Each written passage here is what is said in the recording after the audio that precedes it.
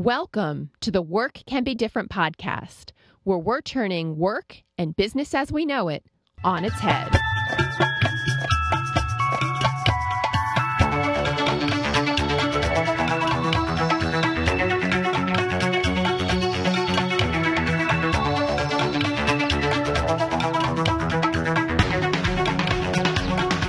I'm your host, Christy Daniels. And in this series, we're talking about your most pressing challenges at work and how to create a better experience on the job.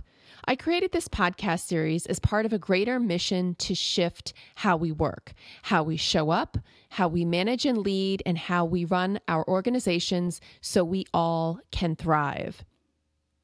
Welcome to episode 13.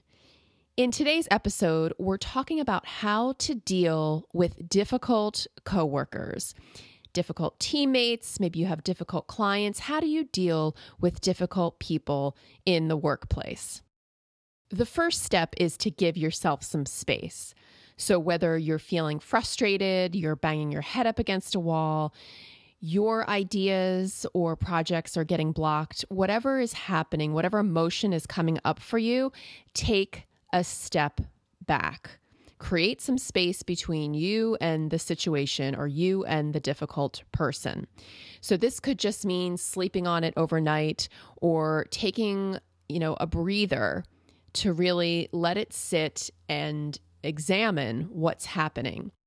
In any situation where you're frustrated or emotions are coming up, you want to give yourself some space to clear your head so you can come at it from a very centered, calm, and responsive place. So as you're giving yourself this space, get clear on what's happening. What are you experiencing? What is their behavior? Name their behavior. What are they doing or not doing that's creating the difficulty? And as you're looking at this from the observer standpoint, so you're taking a step back, looking at your side of the situation, look at the person who's being difficult, look at it from their standpoint, look at it from the standpoint of the team, and look at it from the standpoint of the organization. So the more perspectives you can take on what's happening, the wiser you will be.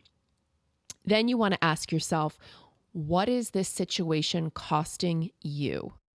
What is it costing the team and the organization? And what is it that you would rather be experiencing? So you need to take a look at what's happening. What are you currently experiencing? Get clear on that, and then get clear on, what's the change you want to see? What is the situation that you want to be experiencing? And this is a very powerful exercise because you're doing many different things here. First of all, you're clearing your head and you're looking at the situation from multiple perspectives. Secondly, you start to create your intentions for what you do want to experience. And it's a powerful process to follow. So once you have an objective view of the situation and a clear definition of what you want to be experiencing, you need to take a step in the driver's seat, meaning take 100% responsibility for this situation. And it doesn't matter if the difficult person is doing something to you. The idea and the place of power here is when you take responsibility for the situation, you get to impact change. When you blame it on someone else, you point your finger and it's their fault, not mine, you have no power. You can't make someone else do something. You can't make someone else take action or stop taking action. So get into the driver's seat. You come from the situation, you look at the situation as from a place of taking responsibility, not taking it personally. And there's a difference here. So taking responsibility is asking yourself, how are you creating this situation? Or how are you allowing it to happen? How are you showing up that's allowing this destructive or this bad behavior from this other person? What are you pretending not to know? And what is the payoff that you're getting for keeping it like it is? So, for example, say you've got a teammate who uses really foul language or just says things that are completely inappropriate in the workplace.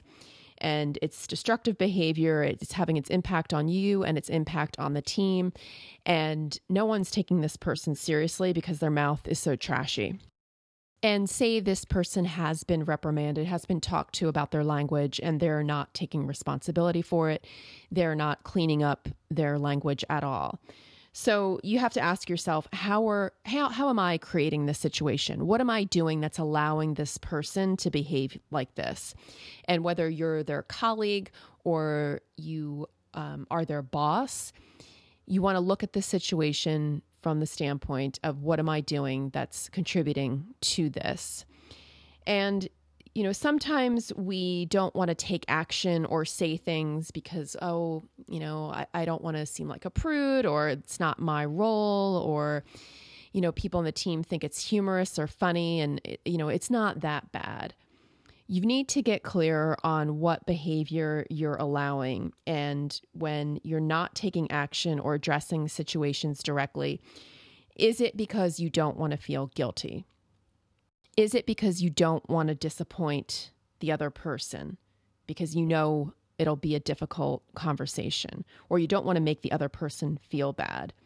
Anywhere that you're trying to look good and avoid looking bad, you need to take a hard look at that, because it's not a powerful place to be. So this isn't about good and bad. This isn't about right and wrong. This is about powerful conversations, powerful behavior that's benefiting everyone on the team and benefiting the organization.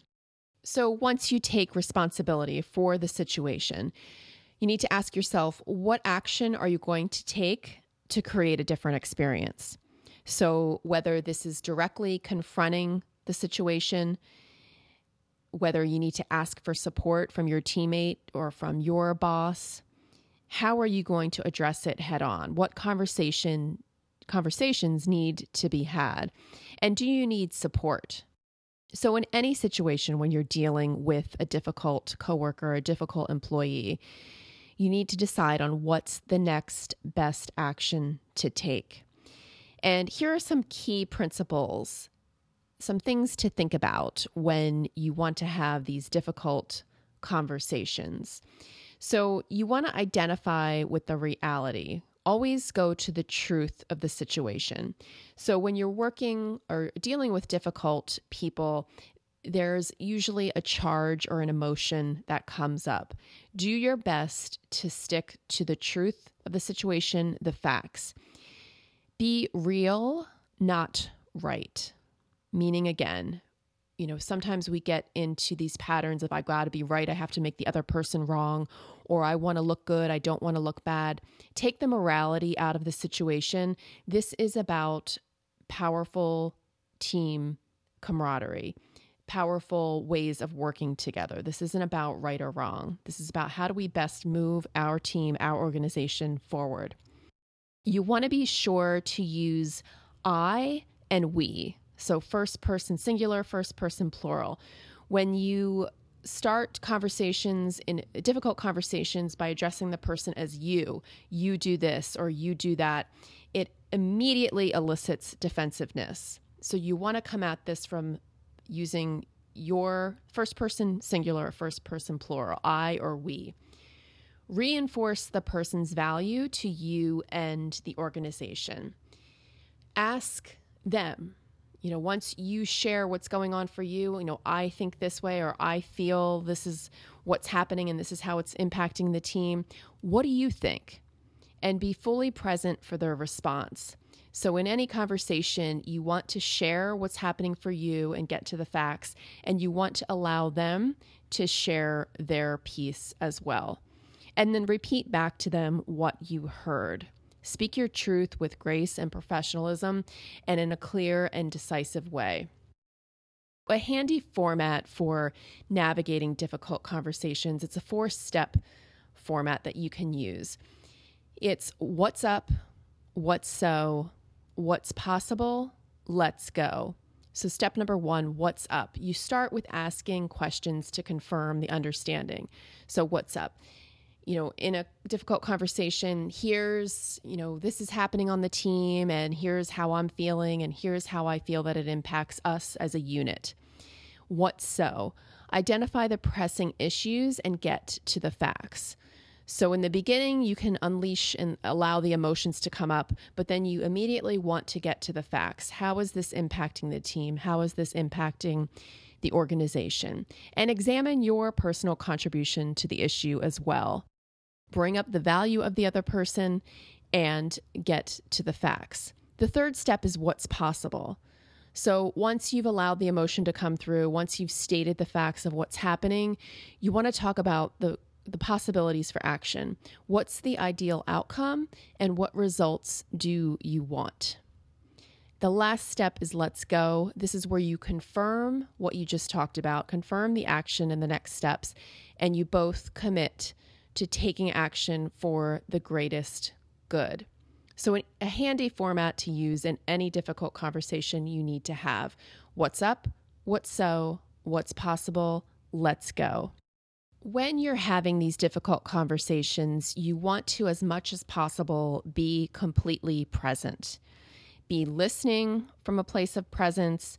Have empathy and compassion for the person. So if you're able to put yourself in their shoes, and you've done this before, right in the beginning, kind of examining the situation, you want to be completely present, and you want to allow them to speak their side of the story or express their emotions, whatever needs to happen. And when you can do this, being completely present, you're going to have a better experience of the conversation. Now, the opposite of not being present is you're in your head, and as they're speaking, you're thinking of the next thing to say, or you've got your own dialogue happening while they're talking. You don't want to do this. Being present, look the person in the eye and keep the eye contact. You also can repeat back what they're saying and use these prompts to help you. So what I hear you saying is, or let me make sure that I understand you correctly. Anytime that you can clarify and repeat back what the person has said, you're going to, first of all, make sure you're clear on what you're hearing and make sure they're clear on what they want to be speaking. And you establish trust because you're getting each other. And you always want to leave the conversation with specific actions or commitments, the commitments that you're going to take and the commitments that the other person is going to take as well. So to summarize, dealing with difficult coworkers doesn't have to be difficult. First, give yourself some space and look at the situation from multiple perspectives. What's really happening here? What is it that you're experiencing? And what is it costing you, the team, and the organization? Then decide what it is you'd rather be experiencing. What does that look like? Take 100% responsibility for the situation and decide on the next best action to take. If it's a direct conversation, be present, allow the other person to communicate their side of the story, get to the facts, and decide on the best actions and commitments to move forward. If you have challenging coworkers or you're dealing with a difficult situation, feel free to email me for some direct laser coaching. You can email podcasts@christydaniels.com. That's podcasts@christydaniels.com. And I'll be sure to answer your specific situation. And finally, what's one small action you can take today to address a difficult colleague in your own workplace? How will you make work different? In order to shift how we work, how we run our businesses and our organizations, we each have to wake up to the fact that we're thriving beings who create our own experiences. Thank you for joining me in this episode of Work Can Be Different. We'll see you next time. Today's music is brought to you by Rama-Records.com.